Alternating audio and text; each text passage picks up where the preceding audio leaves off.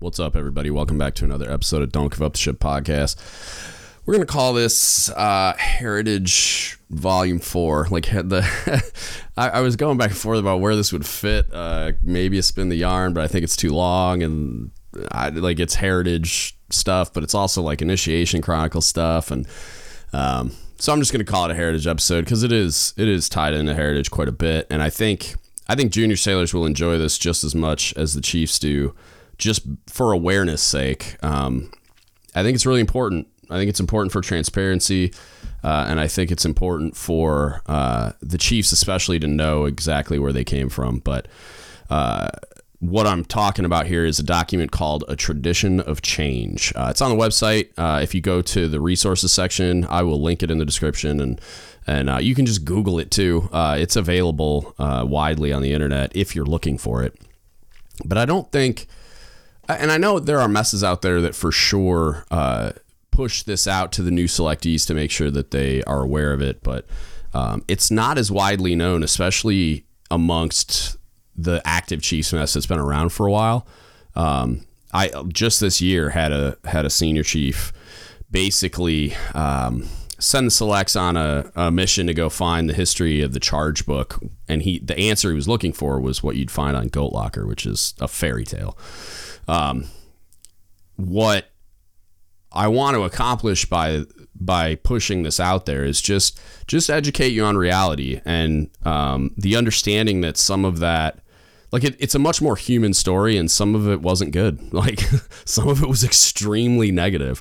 I always go back to a quote from I believe it's Mick Pond Hurt. Let me check. In lieu of ever having a sponsor, I've basically created my own. If you want to support us, go to dgutsapparel.com. Don't Give Up the Ship Apparel.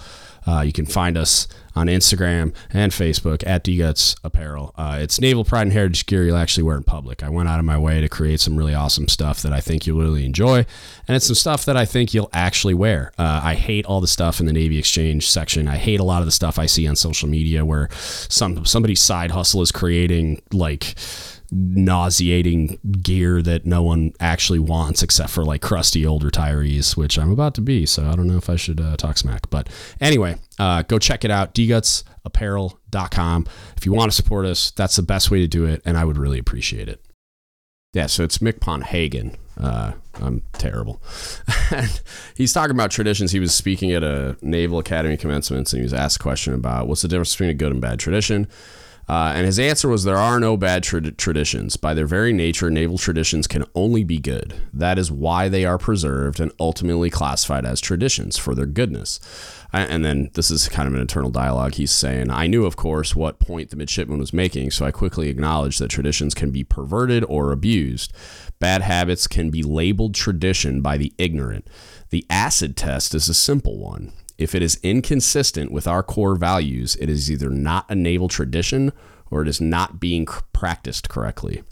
So the reason I bring that up is when people are looking at the season, even nowadays, sailors point at it and they in their expert analysis, having never experienced it and not fully understanding what it is, they think it's still all hazing and shenanigans and nothing productive happens and there's no actual leadership development and whatever. The difference between that and it being this time-honored tradition that's like almost holy in the realm of the Chiefs mess, and it's this thing that where they go in as first classes and they come out as these fully developed deck plate leaders that are ready to be chiefs. The truth is somewhere in the middle. It's certainly a lot more complex than it's commonly given credit for, I guess. Any credit's probably the wrong word. It's like then it's analyzed as, right, where people either think it's one thing or the other, and it falls somewhere on a spectrum of both good and bad. And I've documented some of that on previous podcasts, and I'll try to link some of those in the description as well. But one of them is the Rejected episode I did with Andrew, who now does the Foundations episodes. There's a lot of negative experiences out there because what I evaluate to be unqualified leaders, undereducated leaders, just ill-equipped leaders that are in charge of running a leadership development mechanism, and they inevitably screw that up. But on the other side of it, there's been some really great ones. I've been part of seasons and especially final nights, but just the events that happened during the season where there's a way when it's done correctly where you create these environments and these moments that I don't know how you would create them any other way. And it induces vulnerability and development and like maturing, like a maturation process that I don't know how you create any other way. It's really interesting. It's fun to explore and discuss, and I'm always open to do that. But for today, I'm going to focus on the history of this process because I want to provide the transparency, like I said, but I want to provide a little more clarity for people on how we got to where we are. I think that's a really important part of it too, where I don't think people really understand how Chiefs initiation was even how it even came to be. And it hasn't been around as long as Chiefs have. And that's one of the most interesting things that I think people miss out on. But I'm 5 minutes in, and it's been just my dialogue. So without further ado, I'm going to jump into actually the actual analysis of a tradition of change, which again, it's on the website. I highly, highly recommend digesting this document when you get a chance. It's by now retired IT Master Chief James Lucci. He worked at Navy History and Heritage Command when MCPON Stevens commissioned him to put this do the research and compile all the references and then put this document itself together. But basically, the premise here is everything you think you know about Chiefs initiation is a lie, and I'm looking at the Chiefs mess when I say this primarily, because what junior sailors and officers think they know about Chiefs initiation, they get from us, right? And the cover of the Navy Times when we misstep, and that's about it. So yeah, I've talked to some first classes that find some documents laying around the shop, and they just have a hard time wrapping their mind around why. Why or how any of the things that they find could possibly be productive. And sometimes it's because they're not. And sometimes it's because they just don't have the clarity. And I aim to provide some of that. So Chiefs heritage is the foundation on which our identity is built, right? We should know it. We should be very, very aware of that heritage, and particularly the Chiefs initiation history, because it's critical that you know it so you can effectively develop chiefs we're charged with building. If you don't know that this is the actual foundation on which our entire operation here is built, our entire identity as chiefs and as a Chiefs mess, then you can't effectively develop chiefs. And so that's why I wanted to do this podcast, and that's why I consistently encourage people to review this document and be very, I would get it printed out the print shop and bound up and hand to every single chief select and every single chief in your mess if they're not aware of it. I would have a stack of these things in a locker because it's that important and it's that valuable. So the background here is I used to be you. Like, I've stood in front of groups of chiefs and chief selects and regurgitated a lie. I told them, and I have a picture of me doing this, right? Like that I used to really, I thought it was a cool picture, and I really treasured the photo of that moment where I was standing in front of this group of chief selects and delivering this fabricated speech about the history of the charge book. And I told them that it was from a time of where, ships where the library was a space and leaders had their sailors go around and get charges from leaders. Like they didn't have like a professional library to draw on, and that the initiation process had a deep and long basis in tradition overall, like basically all of our history. And I was extremely pissed off when I found out that was all false. If you haven't read A Tradition of Change, you need to immediately. It sheds so much light on who we are and where we come from, on why things happen the way that they do, and how we need to course correct going forward. Again, the link is in the show notes and on the website under resources. Go check it out. So the document itself, A Tradition of Change. In 2015, MCPON Stevens commissioned a study of the history of Chiefs initiation by the Navy History and Heritage Command. some of this was a response to criticism about how he was trying to professionalize and change things about CPO 365, and how he basically said he like sundowned the term initiation or induction or what all the other ones, and they were calling it phase 2 at the time. And there's a huge backlash about you're just murdering tradition. Like think Navy Times comment section where all the old crusty retired guys are flipping out. There's a huge backlash. And so he wanted to address that. And so he commissioned James Lucci at the Navy History and Heritage Command to create this document. And in doing so, he discovered some shocking course-altering facts, which I'm going to get into. Talking about tradition, I think it's worth discussing what a tradition actually is. And I mentioned the MCPON-Hagan quote already, so I'm not going to rehash that. But I was a chief when MCPON Stevens decided to sundown induction, which is what he said, and saw and felt that backlash. Like no one was really talking about it. Like no authority on the topic was discussing why he did those things in with this type of historical context. And it turns out we didn't even know our own heritage that we were decrying, like being sullied and taken away from us. And that's criminal. And so like revisiting what I said earlier about what MCPON-Hagan described as a tradition and how those things are implemented, the change makes a lot more sense because for a very long time, and you could argue to this day in certain ways, the tradition is not being practiced correctly, which is part of that acid test. So why change? MCPON Stevens was harshly criticized, as I mentioned, when he proposed the needed changes. You all know how I feel about a lot of the ways in which we choose misguidedly to train chiefs.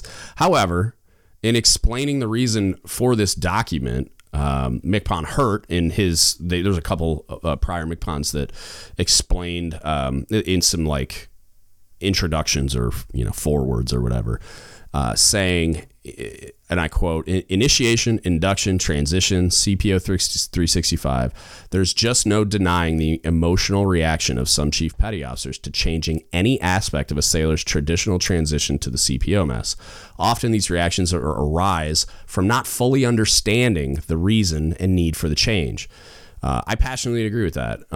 I don't think we as a collective chiefs mess understand that change is needed on the scale that it is. I'm starting to feel that more of us individually feel a need for that change, but as a collective are unwilling to express it for fear of being ostracized or repercussions or whatever. But I also think the defense of needing that change is generally rooted in ignorance. Like we need to know the actual history, and we need to use that as a lens in which to view what we're doing right now in order to identify the weak spots that need to be shored up.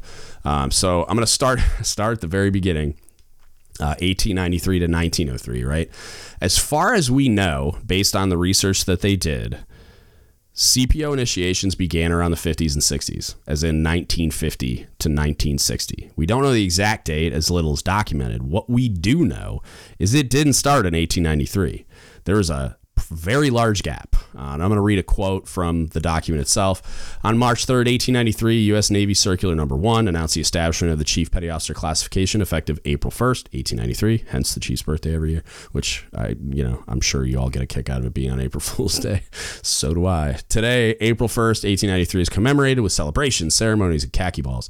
However, the appointment of the first Chief Petty Officers was not a major event of the day. The first Chief Petty Officers of 1893 were not immediately elevated to a higher enlisted status as a result of their appointments. In fact, there is no mention of the establishment of the CPO ratings in the Secretary of the Navy's annual reports to the U.S. Congress in 1893 or 1894. On April 1st, 1893, 9 ratings were moved up into the Chief Petty Officer classification. 8 of these ratings had previously been first-class ratings, and the men were already wearing what had become the Chief Petty Officer uniform. 3 of the first-class Petty Officer ratings had official titles of Chief Boatswain's Mate, Chief Quartermaster, Chief Gunner's Mate since 1885.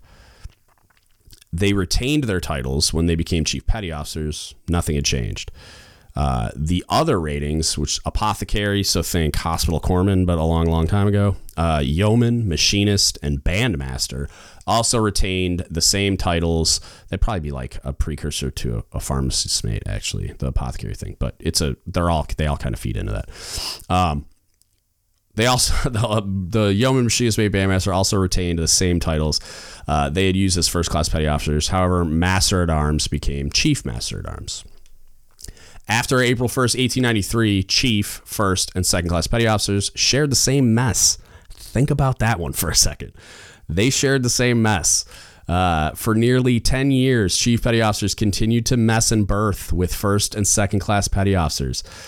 In 1902, a change to the 1900 U.S. Navy regulations formally established a separate mess for chief petty officers. So I think it's really important to note that during that time, they continued to mess together. You could argue some of that was just based on availability of space and all this other crap, but apparently in 1902, they just snapped their fingers like Thanos and made it a separate thing. So I think that sort of debunks that argument. But what I think is super interesting about that is one of the things that I talk to people a lot about is this artificial separation that we've created, apparently starting in 1902. So I think a lot of that creates a distrust and a skepticism of the Chiefs mess, because we're other, we're different, we're separate, we're they and them and whatever, in the opinion of the lower enlisted, where in other services, not that they don't have their own problems and not that there isn't maybe some distrust or whatever, but there's not as much separation. They eat together. I'm pretty sure they birth together as well. And I've heard stories about, like senior Marine Corps NCOs on a ship being not happy that they have to birth separately just because they're a gunny. Or like just recently when I interviewed that corpsman, where all the senior NCOs were making sure the juniors ate first, and I mean, you'd get talked to if you ate early instead of in front of the juniors. So that's a very different outlook to what we do in the Navy and on ships. So I think that it's a really little important nugget there. So moving on, 1904 to 1945, this section's called Swim Call and Some Beer.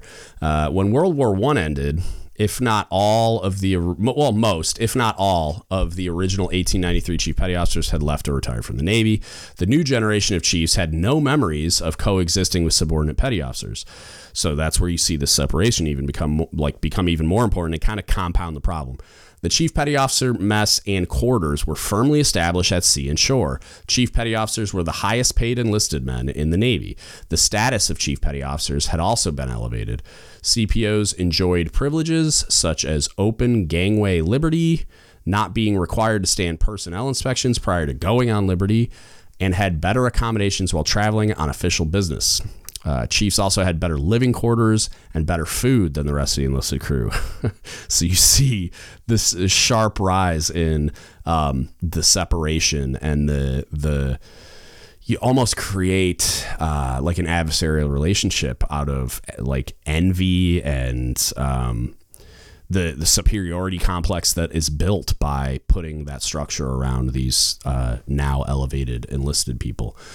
Chief Petty Officer's status continued to improve during the years between the World Wars. In 1929, Chief Aviation Pilots were authorized to wear the same aviation summer khaki working uniform as a naval aviator officer. In 1930, Chief Petty Officers were required to wear rating badges with the eagle and the specialty mark made from silver bullion thread on their dress blue uniforms. Bullion rating badges were not authorized for men below Chief Petty Officer. The distinction between Chief Petty Officers and all other enlisted men continued to grow.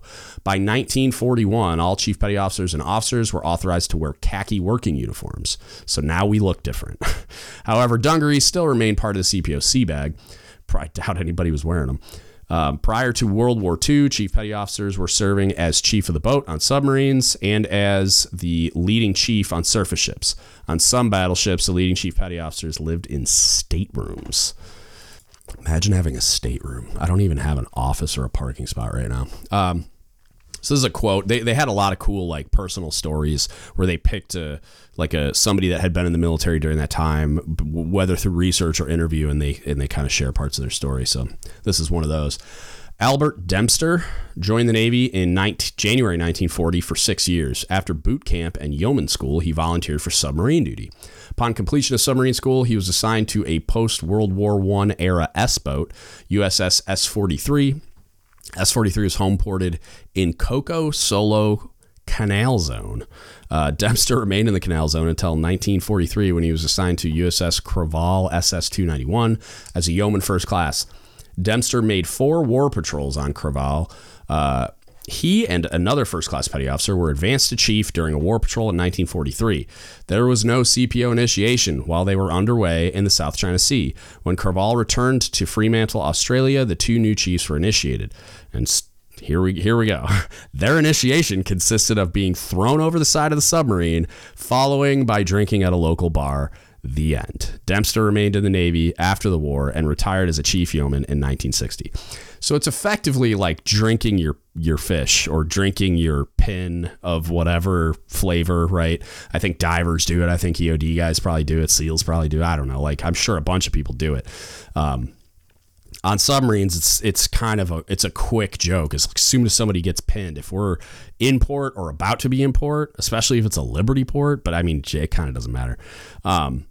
They're like, hey, where are we drinking your fish? Like, that's like the plan is like to go out, you drop your pin into a beer and then chug it. And then it like you open your mouth. There's a scene in Band of Brothers where they drink their jump wings. It's an exact replica of that. So if you haven't seen that, that's an example you could see of like a Hollywood depiction of that, where that's all it is. And it's like, he's like grinning and he's got his jump wings on his teeth. That's all it was. They threw him overboard, had a good laugh, and then went out and drank their anchors effectively. And then that's a wrap. He's a fully fledged and vested member of the Chiefs Mess. So moving on to 1946 to 1953, Chief Petty Officer initiations may have taken place prior to World War II. However, it wasn't until after the war that they became more prominent and common. Peacetime military, you got more time to do stuff, right? So CPO initiations, as they were referred to at the time, were simply a way to welcome a new chief petty officer into the mess. The events were not secret, but were generally confined behind the doors of CPO mess, and that's probably because there was alcohol involved. The earliest record of CPO initiations in the U.S. Navy Photographs Archives consists of 2 photographs of a female chief storekeeper initiation circa 1948. The chief petty officers in the photograph and the location are not identified. Initiations ashore generally took place in a CPO club on base. CPO clubs were very common and well patronized through the early 1970s. Initiations at CPO clubs generally included the consumption of alcohol by both the participants and the observers. Another common trend seen in photographs both afloat and ashore was cigars. I'm looking at my Sailors and Sticks people. I'll have to tag him in this. Photographs from early initiations often depict genuine, air quotes, chief petty officers enjoying a cigar while observing initiation events. Genuine is a term that I didn't actually hear it used until I was probably maybe like 3 or 4 years into being a chief, where they started to refer to like the chiefs that were running the season as genuine chief petty officers or august chief petty officers. And then the chief selects were obviously not. But that term wasn't, I either hadn't been exposed to it yet, or it wasn't around prior to that when I made chief in 2011. There are other official Navy photographs dating from the mid 1950s. And so that, let me go back. The genuine term is, you'll still hear it because some people just can't let it go, but it's kind of been retired as well. Like just it's because it's childish. It's an immature thing to like create this stupid. It's like almost like a fraternity thing, and I mean that in a negative way, like a college frat rushing thing, not like some kind of professional, like intellectually superior or mature fraternity for like what should be the structure built around chief petty officers. But anyway, the term is supposed to be gone, but it still kind of lingers a little bit. So there are other official Navy photographs dating from the mid-1950s that show new Chief Petty Officers in wash khaki or dress uniforms participating in various events, such as eating their first meal in the CPO mess from a wooden trough, performing skits, singing songs, and being tossed into a swimming pool. The initiations that took place aboard a ship were always alcohol-free. I wonder if that's true. Like, they probably just couldn't find record of somebody getting in trouble for it, but... In 1953, Life magazine published an article about the Navy that mentioned CPO initiations and included a color photo of boot chiefs eating, which just means chief selects or new chiefs, eating from wooden troughs with large metal spoons. And when you hear trough, think like a little wooden trough that looks like something a pig would eat out of. With large metal spoons. Then there's pictures in the actual reference. The article referred to CPO initiations as induction. So now we're on to 1954 to 1959.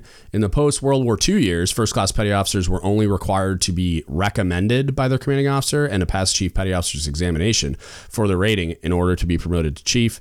There were no selection boards back then, so their examination score and evaluation marks were calculated to create a final multiple, and the final multiple established the CPO candidate's position on the promotion list to Chief Petty Officer. Selection to chief was based on the service member's position on the list and the number of available quotas. So I think this is kind of like how the Army does it, or at least they used to do it. I saw friends where people would get promoted throughout the year. So the process had been in place since the turn of the century. The chief's exam was given twice a year at the time. The exams were sent back to BUPERS to be scored. The advanced results were mailed by BUPERS to the ships and shore installations, and the results were often posted on bulletin boards outside the base or ship's admin office. A posted advancement list was the way that most sailors found out that they were selected for chief. CPO promotion lists promulgated by Naval Messages did not become common until the late 1960s. So this is a quote.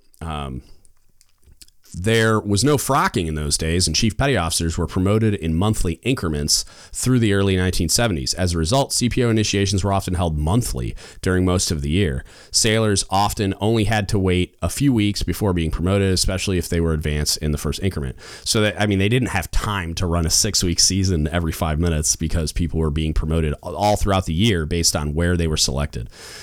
So think like they weren't frocking people. They were waiting until your pay date to actually promote you.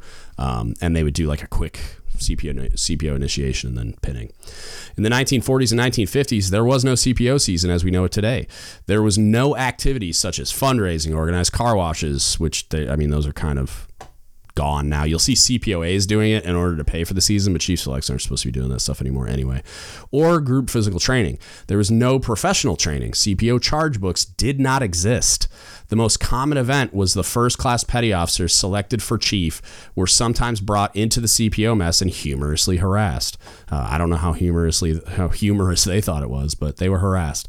They were often charged to get coffee for genuine chiefs. Some have reported to have been tasked to wash their leading chief's car or pick up the dry cleaning. However, for most, the main event from the time they were selected until the time they were advanced was the day of the CPO initiation. So think the final night or capstone event or whatever you want to call it. Also, I think it's interesting to note that the charge books didn't exist. This is the 40s and 50s. There was no such thing as a charge book, which is all the definitive evidence you need that the fairy tale that is on Goat Locker about charge book history was never true. I don't know that it's still up there because there is a link to this document, A Tradition of Change, on goatlocker.org. But I don't know if the old charge book history stuff is still there. I'd have to go look, but either way, it's not. If it is, it's not accurate. If it's gone, good, but because it's not accurate. The initiations of the 1940s and 1950s were not the elaborate events that occur today. The initiations were usually overseen by the leading chief of the mess. At the time, there were no senior or master chiefs. That didn't happen until the late 50s, early 60s in the Navy. So CPO initiations were not organized and varied from command to command. In the post-war years, more women were being promoted to chief. At the time, women were not assigned to at-sea duty, so there was no effect on CPO initiations aboard ships. However, CPO initiations ashore that included women were sometimes adjusted to accommodate females. Women were often handled separately, but not always. And I don't know what they mean by accommodate. I'm not sure what would change. Not much changes nowadays. And they're always integrated assuming there were, there are females that got promoted. But anyway, after their initiation, there was no pinning ceremony since chief petty officers did not wear collar devices. Collar devices for CPOs were not authorized until 1959. Initially, all CPOs, E7 and E9, wore the same collar devices because they just hadn't developed the actual like super chief, like senior chief and master chief pins. The final event of CPO initiations often involved the new CPOs donning their new hats and raising mugs of beer in a toast to the Navy. Promotion to chief was commonly referred to as wearing the hat. This is a McPon Walker quote. As chief petty officer selectee, I was required to go through the time-honored tradition of initiation. The process was designed to challenge your worth by being subjected to verbal harassment, eating slop out of a trough, drinking copious amounts of alcoholic beverages, and other demeaning events. When it was over, I couldn't have hit my rear end with the help of a 10-hand working party. Somehow I drove home, God help us, and Fran, who is his wife, could smell me as soon as I got out of the car. She immediately cleaned me up and put me to bed. So, yeah, not a lot of value there. It's just shenanigans. Moving on to 1960 to 1973, this subsection is titled Things Start to Get Messy, if they weren't already. In 1958, the Public Law 85 TAC 422, Interior Communications people on submarines are going to hate me for saying it that way, established E8 and E9 pay grades for the U.S. Armed Forces. The new super chiefs roles in the Navy were not clearly identified. Senior chiefs and master chiefs billets were intended to be leadership positions for chief petty officers who remained in the Navy beyond 20 years of service. Some thought that E8 and E9 chiefs would replace warrant officers. The status and role of the E8 and E9 chiefs took years to take hold and develop. From 1959 until 1961, all chief petty officers wore the same collar and cap devices, which we mentioned earlier. In 1961, senior chief and master chief collar devices were authorized. All chiefs continued to wear the same cap device until 1969. In those days, it wasn't uncommon for senior chiefs and master chiefs to simply be referred to as chief, which, God, I wish we would bring that back. Especially, like, I have a lot of interactions where I'm just walking around and somebody will, especially like Marines that are on base or whatever, but like just anybody that's far enough away with NW, like rank devices, but like, people just say, oh, hey, how's it going, chief? Or good afternoon, chief. And then like, oh, sorry, master chief. And it's like, yeah, whatever. We're all chiefs. And so it's like, I really wish that was like the slang. It was just like when people would call me senior before I got promoted. Like, I wish that was just a term where we were all just chief. Like it would be, I wish we could bring that back. I really like that. During the 1950s and early 1960s, boot chiefs, which, in this context is chief selectees. Generally, nowadays, when you hear people say boot chief, they just mean like a chief that's in their first year as a chief. Generally went through their initiations wearing their new chief petty officer dress blue or khaki uniforms. God, that would suck. Dress blues are super expensive. I can't imagine they were cheap back then. Accoutrements were often added to the uniform that included boot camp canvas leggings and a sign stating, I am a boot chief. Boot chiefs were often seen wearing their combination cap backwards and or without a cap cover. Later in the mid-1960s, CPO selectees stopped wearing their uniforms during initiation. Thank God, because that had to be expensive. Initiations, and just disrespectful, initiations had become so messy that new CPO uniforms would be ruined if worn, because of course they would. It became common practice to direct boot chiefs to appear in silly costumes depicting a theme or character designated by their CPO mess. Most costumes were humorous designs intended to entertain the genuine chiefs on initiation day. CPO initiations began to evolve in the 1960s. Some of the rituals seen in the crossing the line ceremonies, such as eating distasteful concoctions of food products and drinking truth serum, were adopted for CPO initiations. Some of the props used in crossing the line ceremonies, such as stocks and ice-filled coffins, began to be seen in CPO initiations. Characters like the judge, defense attorney, and sheriff became fixtures as CPO initiations essentially became mock trials or kangaroo courts. That's where you're going to see the charge book come in. And that's why it's called the charge book, and this will make sense in a second. Charge books also became more common. However, they were not the keepsakes that are seen today. CPO selectees were generally required to carry them and present them to any CPO requested to see it. This is where it gets weird. The most common charge book was made from a legal-sized Navy record book, which they still are, with a green cover. Well, it's letter size nowadays. The CPO selectees were required to carry the books at all times. The books were often attached to a line or chain worn by the selectee. Genuine chief petty officers would sign the book and enter charges against the selectee to be evaluated by the judge on initiation day. That's why they're called charge books. They charged them with some kind of infraction, and then they had to answer for it on final night in the kangaroo court. Chief petty officers were expected to enter words of wisdom or humorous notes concerning fines to be paid on initiation day. However, it was very common for lewd and vulgar statements to be entered into the book. Desecration of the book by cigarette burns and smearing food or feces, that means poop, on pages were not uncommon. The books were not kept in elegant boxes that we now call vessels, and they are as they are today. After initiation, the books were often discarded for obvious reasons due to their vile smell and vulgar contents. Now we're moving on to 1974 to 1980 subsections called Pushing the Envelope. And this is another like biographical section on Dwayne Bushy, former MCPON. So in 1974, Dwayne Bushy was selected for Chief Petty Officer by the first CPO selection board, because now we have selection boards as of 1974. It wasn't just the exam and evals. He was assigned to Aircraft Ferry Squadron 31, it's VRF 31, at Naval Air Station Norfolk. Under the old selection system, even though Bushy had been SINCPAC Fleet Shore Sailor of the Year and had routinely scored high on Chiefs tests, he was not selected due to a small number of quotas. His rating, Aviation Electrician's Mate, AE, was overmanned, and the selection for Chief was based on final multiple, not overall performance. The change to the selection board process resulted in many sailors, like Bushy, being promoted based primarily on their performance. Bushy and another sailor, Don Payne, were the only ones selected for Chief in VRF 31. There was no formal training from the time they were notified until the day they were initiated in the CPO club at Naval Station Norfolk. And keep in mind, this is in the 70s now. From the time they were notified, they were constantly harassed by the squadron chiefs. They were also required to perform personal services such as getting coffee and donuts, picking up laundry, and washing and filling their cars up with gas. Bushy had a charge book that was stolen a few days after he got it. Wasn't returned until a week before initiation. This is where, I'm. This is the stuff that's hard to read, and it's shameful. The book had been spit on, ejaculated on, defecated on, and was full of profanity-ridden comments. After initiation, he threw the book in the trash.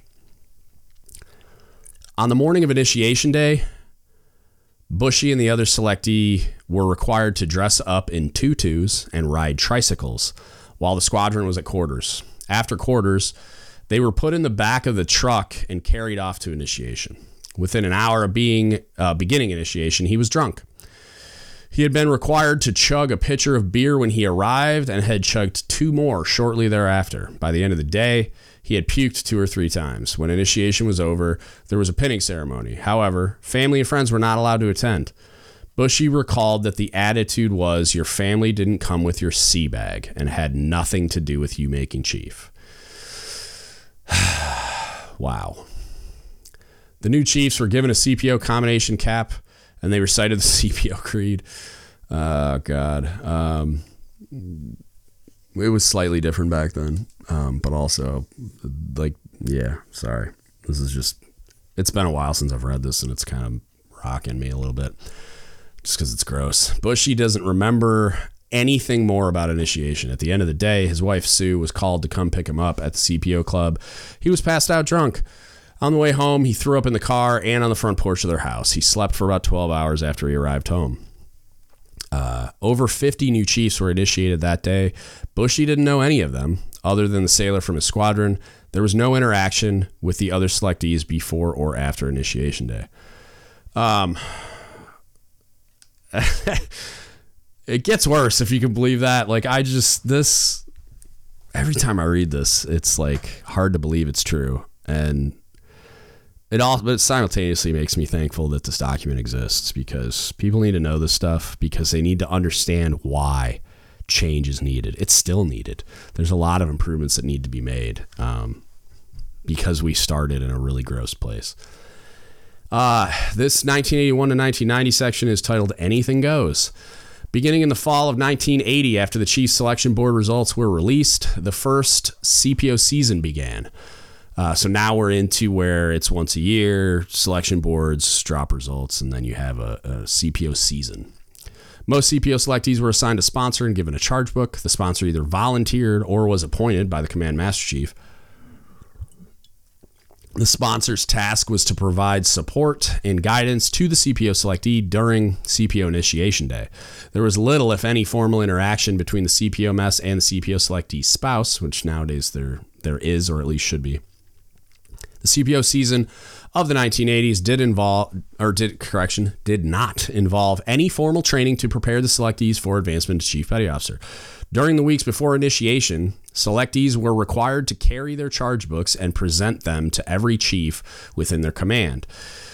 The Chief Petty Officers would sign the book, often leaving a comment or charge for the judge about a flaw in the selectee's behavior that would result in a fine on initiation day. CPO selectees were often tasked to provide personal services for genuine chiefs, such as serving breakfast and shining shoes. CPO selectees were often given a shopping list of things they were required to bring to initiation. The list contained items, not surprisingly, such as food, drinks to include alcoholic and non-alcoholic, and cigars for use and consumption by the genuine chiefs. The shopping list also contained items such as raw eggs, hot sauce, whipped cream, condoms, sanitary napkins, ice, and sheets of plastic for use and consumption by the boot chiefs. Hopefully they weren't eating plastic and stuff. Selectees were generally required to bring some cash, usually $100, and I mean this is 80s and 90s, in new consecutive bills, along with a blank check to pay their fines. Most of the money was usually returned to the new chief after initiation. The money that wasn't returned was used to help pay some of the initiation costs. So instead of fundraising, they just extorted the new chiefs. During the early 1980s, many CPO initiation activities were evolving into events that resembled a cross between college fraternity house initiations and a crossing the equator ceremony. CPO initiations had morphed into activities that involved excessive, often dangerous use of alcohol, which, I mean, arguably it's been that the entire time, along with mental and physical harassment. There were humiliating activities inflicted on selectees that could only be performed behind closed doors. In many cases, there was no lesson associated with initiation pranks. Many genuine CPOs believed that selectees needed to be broken down in order to learn humility. Yeah. By then, many of the pranks and activities associated with crossing the equator ceremonies, such as mock trials, raw eggs, stocks, and ice-filled coffins, were firmly incorporated into CPO initiations. Chief selectees on trial were often coerced to drink truth serum made from like disgusting things, concoctions of hot sauce, tomato juice, pepper, raw egg yolks, etc.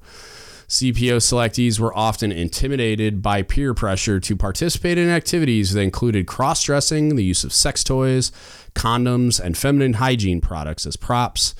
Raw eggs were placed in the selectees' mouths or cracked open on their heads and bodies. Selectees were encouraged to swallow raw eggs, often by sucking them through a hole in the end of a condom. The smell of raw eggs is a memory that most chiefs who were initiated before 1990 will never forget. By the end of the 1980s, some CPO initiations were getting out of hand and attracting the attention of the U.S. Congress and the news media.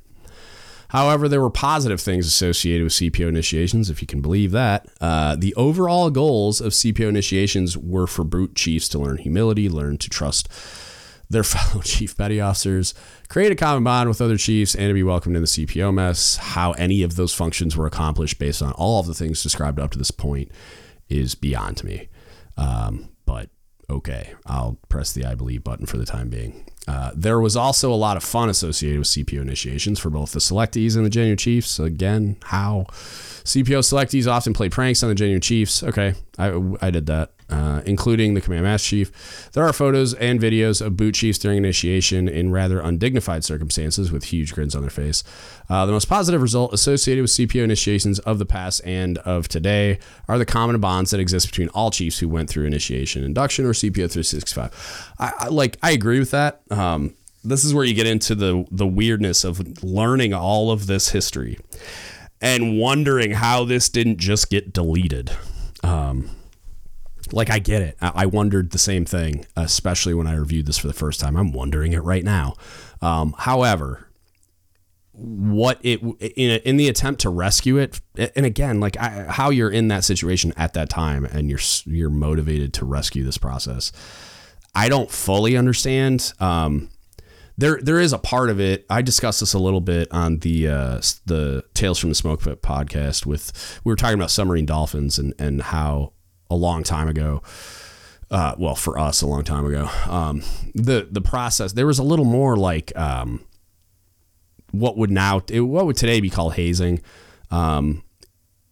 It didn't all feel like hazing back then. There were moments where it did, where it just felt inappropriate and unnecessary, and I didn't see it being productive. But just making things more difficult than they needed to be, treating you like you were an outsider. There were certain mechanisms that, arguably added some kind of value, just making it hard, so doing anything hard or facing adversity and overcoming it. I think back in 2002 when I was getting my fish, that there was definitely some counterproductive stuff, but there was a lot that, looking back, made me appreciate it a lot more once I had achieved it.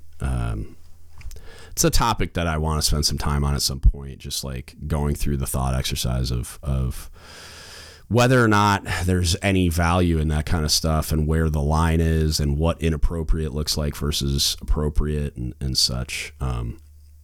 It's an interesting topic. Moving on to a new century, 2001 to 2008. Every MCPON, starting with Plackett through Scott, was confronted with concerns about or actual orders to end CPO initiations from the Chief of Naval Operations. Discussions to eliminate CPO initiations were generally kept out of the media and were not common knowledge within the fleet. Dwayne Bushy served as MCPON from 1988 through 1992. Shortly after he took office in the fall of 1988, CPO initiations were held throughout the fleet. There were the usual reports of alcohol-related incidents. However, there were also reports of lewd, crude, and disgusting behavior relating to some CPO initiations that were made directly to the CNO by members of Congress. One of the most egregious complaints related to an incident in Groton, because submariners, that resulted in several recently initiated CPOs coming down with throat infections that were inadvertently spread to their family members. The cause of the infection was traced to unsanitary conditions during the CPO initiation as a result of a lewd event forced upon several CPO selectees. MCPON Bushy was called into the CNO's office. Admiral Trost informed him that he was going to end CPO initiations. However, Bushy was able to present a plan to reform initiations that the CNO accepted. The first step in reforming initiations was to enforce existing regulations that banned any selectee being forced to eat or drink anything, or to perform any acts against their will. However, the main reform was to ban the consumption of alcohol by selectees during the event. Command Master Chiefs were also to be held accountable for ensuring initiations did not violate Navy regulations. The reforms were not popular among all CPO messes. Even though some CPO messes were slow to accept or simply ignored the MCPON's guidance, the reforms had begun. A few years later, MCPON Hagen faced the elimination of CPO initiations from two CNOs. Admiral Kelso and later Admiral Borda came very close to eliminating CPO initiations and replacing it with just a pinning ceremony. Hagen, like Bushy, was able to work out a compromise by continuing reforms and changes that saved CPO initiations from elimination. Over the following years, reforms continued. There were still events like Tailhook in 1991 that highlighted unprofessional activities and behavior associated with Navy ceremonies, including CPO initiations. Scandals related to other traditional ceremonies, such as crossing the equator, tacking on crows, and blood pinnings, kept the pressure on to reform chief initiations or they would be eliminated. This is another biographical story. Master Chief Electrician's mate, John Hagen, he was a submariner, so yeah, relieved MCPON Bushy in the fall of 1992. Hagen served as MCPON for over 5 years. MCPON Hagen continued the work of previous MCPONs in reforming and improving the quality of CPO initiations. During his tenure, Hagen introduced a renewed emphasis on naval history and heritage in the CPO indoctrination course. CPO selectees were also expected to participate in physical fitness training and be involved in civic and community events. It was during Hagen's tenure that CPO season began to be used to describe the activities that took place between the time CPO selection results were released and the day of initiation. Hagen also stressed that charge books were to reflect CPO pride in appearance and by the written entries made by Chief Petty Officers. During this time, CPO selectees were required to learn and sing Anchors Aweigh and to be able to recite the Sailor's Creed. How crazy is that? They just started learning the Sailor's Creed. Wow. Hagen's, it's just like been ingrained in me since boot camp. There's a time where no one cared until my first shore duty, and then it got beat into me again, and then Chief Season did it again, and yeah. Hagen stressed the importance of naval history and heritage. He pushed to end meaningless, demeaning, and unprofessional practices associated with CPO initiations. He recognized that traditions are not values and should be discarded when they no longer served a meaningful purpose. Which is kind of, it's in line with the quote we discussed earlier where there's a lot of things that just needed to get thrown in the trash. And this is where you start to see that happen over a long period of time. I'm really shocked that these things didn't just get shut off based on some of the stuff that we've covered up to this point. So now we're moving on to CPO 365, which is effectively 2009 to present, sort of. As this document was written, it was still CPO 365. So we've transitioned into laying the keel, but it wasn't out yet. So Jim Hurt relieved MCPON Hagen in 1998. MCPON Hurt continued the efforts of previous MCPONs to improve the quality of Chief Petty Officers. MCPON Hurt issued the first CPO initiation guidance of the 21st century to the CNO MCPON Spring Forum in the spring of 2000. The 2000 guidance contained similar information that was included in previous MCPON's guidance along with new information. There were specific duties assigned to the Command Master Chief, which included briefing the selectees and spouses separately on the process and briefing the wardroom. CMCs were not allowed to be a judge on initiation day. Hurt encouraged the consideration of replacing CPO initiation with CPO transition or CPO rites of passage. The 2000 guidance also had the usual do's and don'ts lists. The do list included recommendations for organized physical training and the construction of guidon flags to be carried in formation, book reports from the Navy Heritage Reading List, along with voluntary civic activity were encouraged. Team building assignments such as fundraising and talent shows were also recommended. Eggs were authorized as non-consumable props. There's an egg division thing that I can explain that it still persists today sometimes. I've seen it. It seems to be kind of phasing out in my experience anyway. But you'd have to construct a division out of eggs, and then you decorate them and put little uniforms on them, and you have to build a vessel, like a ship or a submarine or whatever out of the carton. And then, that part of it is kind of just for fun. But what you get out of it is they would have you construct a division officer's notebook. So you have to create this fictional division, and they usually will give you some kind of parameters on that.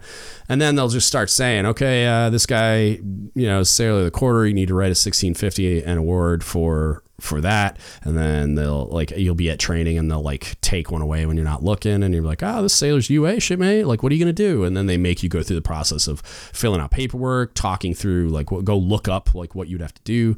And then at the next training, you have to like present that like paperwork to explain what you did about it. And then you get trained on what you should have done about it, because it's not always done correctly. But there's a lot of valuable tasks. And I mean, those tasks didn't, require the building of an egg division, but there is valuable training attached to the activity. So yeah. Verbal and physical abuse, alcohol consumption, so this is the don'ts list. No hazing, no inappropriate or sexually explicit jokes or skits, which included cross-dressing costumes. Verbal and physical abuse, alcohol consumption before or during initiation, and unsafe props were forbidden. Officers were not allowed to participate during the initiation. The only exception was the commanding officer, executive officers, and flag officers invited by the CMC were allowed to observe. Videotaping of the initiation was not authorized, as well as any activity not tied to the CPO creed. Interesting that videotaping is not authorized. It's just like I'm not saying it should be videotaped necessarily, because there are moments that are extremely vulnerable nowadays. I don't know what it was like back then. I wasn't there until 2011. But there's a lot of it that could be videotaped, and it's like, I would argue there's value in that. It could be used for training, could be used just for review. I don't know. I just don't understand. The secrecy part it will always blow my mind. There are for sure times where privacy is needed. I just don't understand. I think privacy and secrecy are different. The guidance also included a sample planning matrix for CPMSs that began with a kickoff meeting in April and ended with a khaki ball in September after initiation was complete. So now we're into, I believe, MCPON Scott. I have just a quote on some of his stuff. So Scott also emphasized the need for the Chiefs Mess to develop sailors year round. So this is where you're getting into the implementation of CPO 365 Phase 1, not just during the CPO season. The 2004 season was extended by 9 days by rescheduling selection board dates. It was now common practice for CPO messes to participate with other local CPO messes during the season. In fleet concentration areas such as Norfolk and San Diego, hundreds of CPO selects participated in events aboard the museum ships USS Wisconsin and USS Midway. Naval history and heritage education was now firmly ingrained as part of the CPO season. The USS Constitution in Boston became active in training CPO selectees, so during like their heritage weeks, which is a huge deal nowadays. The MCPON guidance in the early 2000s was very similar to the guidance issued over the previous 20 years. The difference was that it was now generally being adhered to by CPO messes.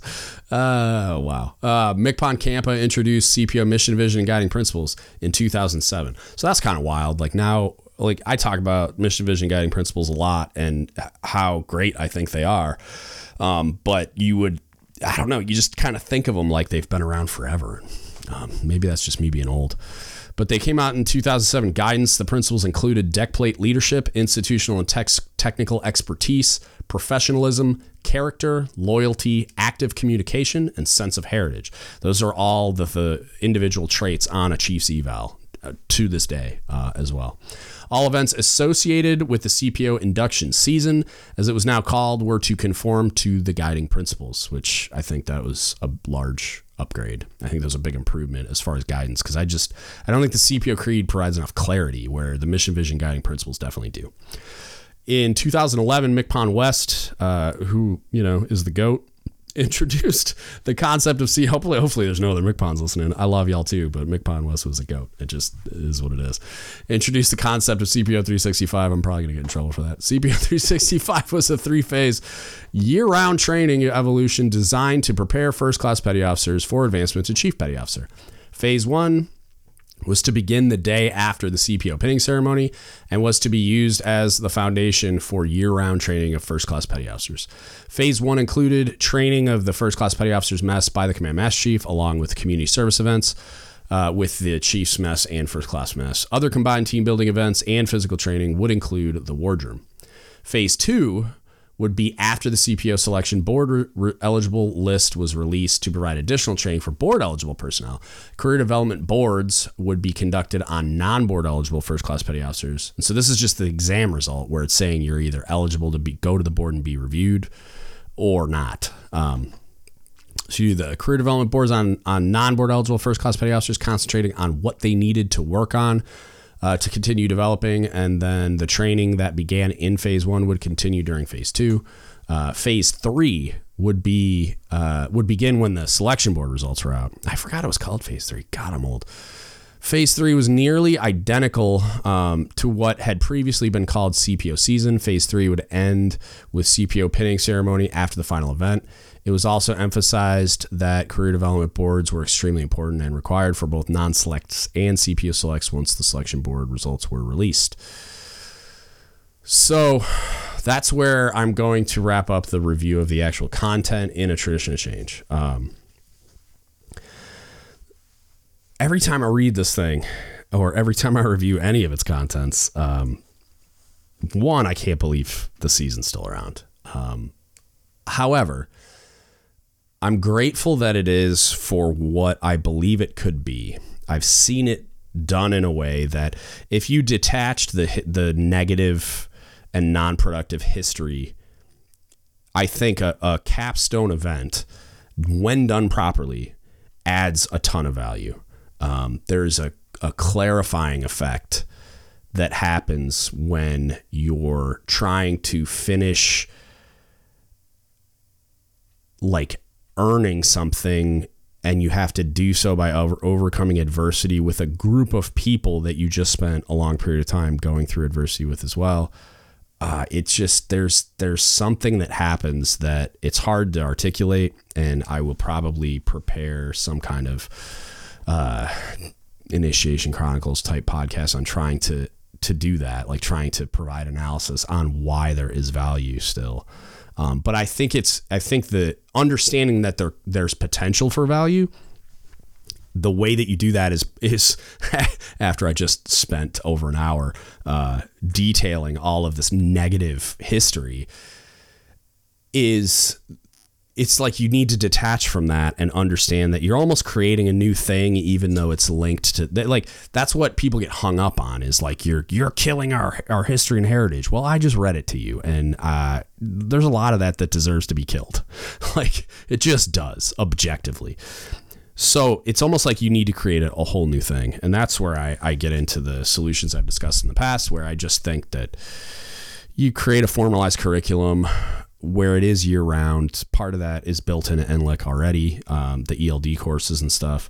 And then, but you could also, do informal, like kind of modeled on the phase 1 and phase 2 that they just described of the original 365, where it's just this year round mentorship stuff. And I think that you just do it by leveraging things that already exist. You could do it by leveraging things like podcasts and audiobooks and books, right? Like that are already in existence, and just do informal discussions every like month or whatever, and touch base and do those types of things. And then just lean on the NLEC ELD curriculum. And I wish they would put a lot more money and time and effort into expanding that capability, just because I think I think people deserve better than that, which I understand it's in its infancy, but like, yeah, there's a lot more that should be done. They don't have the money or infrastructure to do it yet. Hopefully that changes. And then when you get to the capstone event, it's a formally structured thing with very clear red lines and very, very clear training objectives, where the events are built towards accomplishing those training objectives. And those training objectives need to be like really intelligently developed and focused on what we actually need out of a chief, what we say in the mission, vision, guiding principles. It's something that I think you could create a master course document where all of those things are built in, and then the how you accomplish it piece is what a CMC and his mess or her mess sit down and define as far as like the EOD community is going to do it much differently than the submarine community, much differently than the aviation community, much different than the Seabees, right? But it's all within the exact same boundaries, and they're working towards the exact same training objectives. So if I were to fly to a Seabee base and hang out with them and go through the season with them, I may not see the exact same events happen, and they may not be discussing submarine history, but I can see the same exact training objectives being accomplished within the same exact boundaries. That's the finish line to me. So to wrap things up, lessons learned, right? I made chief in 2011. I was the last year of what they called induction at the time, just prior to MCPON Stevens transitioning the packaging back to the phase 2 is what we called it. I just read the phase 3 thing. So I'm not, timeline wise, I know at some point it became phase 2 and there was no, like phase 2 was phase 3. And we might've just been butchering the terminology. I don't know. It was a long time ago. we got messed with. I did a lot of wall squats. I spent a lot of time confused about why I was being yelled at. And I had some really unfortunate interactions that probably crossed the boundary of professionalism, at least. But I was also lucky in a way. I had a really great mess and a really great cobb. He was insistent that we be educated. Everything needed to have a training objective. And I know this because with the same cobb in place, I then ran the season. I think it was 2 seasons later. And that's not to say when he wasn't physically present that it went off the rails occasionally. Like it sure did. But nothing I'd qualify as hazing, like I would qualify as hazing at the time, happened, though others probably would consider some of it hazing nowadays. And I don't know that I consider those things all bad. And again, I'm going to provide analysis on that later. I'm not sure how yet, but it's something I need to think on and I need to do some research on. So while there was a lot of it, a lot of that kind of stuff, even now there's negativity. There's things that happen that shouldn't. There's things that happen just with no training objective at all. So the selectees feel listless and lost. And there were definitely a bunch of times while I was going through it, and even now, where I would look back at it, shake my head, and wonder what the point was. But what I can say is through that luck of the draw, effectively, is that I ended my time on that submarine extremely ready to be a chief. I wasn't perfect, but I was prepared.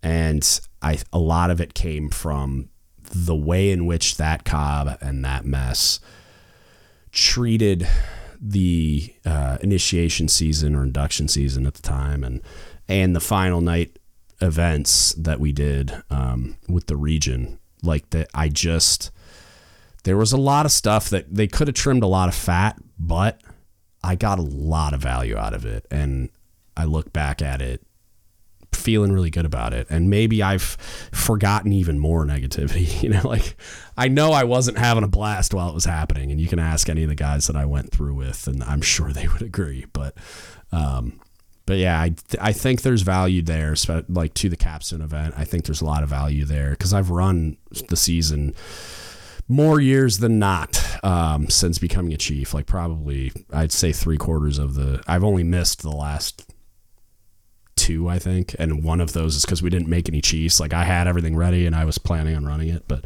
there's only been like 2 seasons in in the decade that I've been a chief that I haven't run the season at whatever command I was at. And having done that, I can tell you a lot of value is added, and it's added when it's done correctly. And that doesn't mean I'm perfect. I had a lot of help, but it's when someone's in charge that's running it correctly. And in my opinion, I was running it correctly. So like what are the lessons we can take from this about our history and where we can go from here? So I've talked a little bit about it through the lens of my experience, but I go in depth on a lot of the stuff in the Initiation Chronicles. Check out for resources for some of the lessons learned. Check those things out, especially the first episode. I think there's a lot to be learned about how important first class petty officers are and how they're not that much different from chiefs in practice. They're only different because we've created an artificial separation that most of which I don't think there's any value to. Also, check out A Short Talk with Chief Petty Officers. It's a early 1900s article from the Blue Jackets manual that I did a podcast on. That's part of the Teaching of the Creed playlist. It goes into depth about like what I think a chief should be doing. And it seems like there was a lot more clarity back when chiefs had first come into existence, but prior, like the separation had been created at the time, but it hadn't taken root, if that makes sense. And so I think the clarity in that article, I think we need to get back to that. I think that there's a lot of things we're doing nowadays that have nothing to do with like meeting the needs of our sailors. That's where I'm going to end it. This is already long, and I think I've already belabored a lot of these points in other podcasts, so I'm not going to continue too much. However, it's the kind of punchline here is Chiefs initiation isn't exactly a tradition. You know, like it's something that was it was kind of fabricable into a tradition over time, but it was coming from a negative place at the beginning, and then it was salvaged.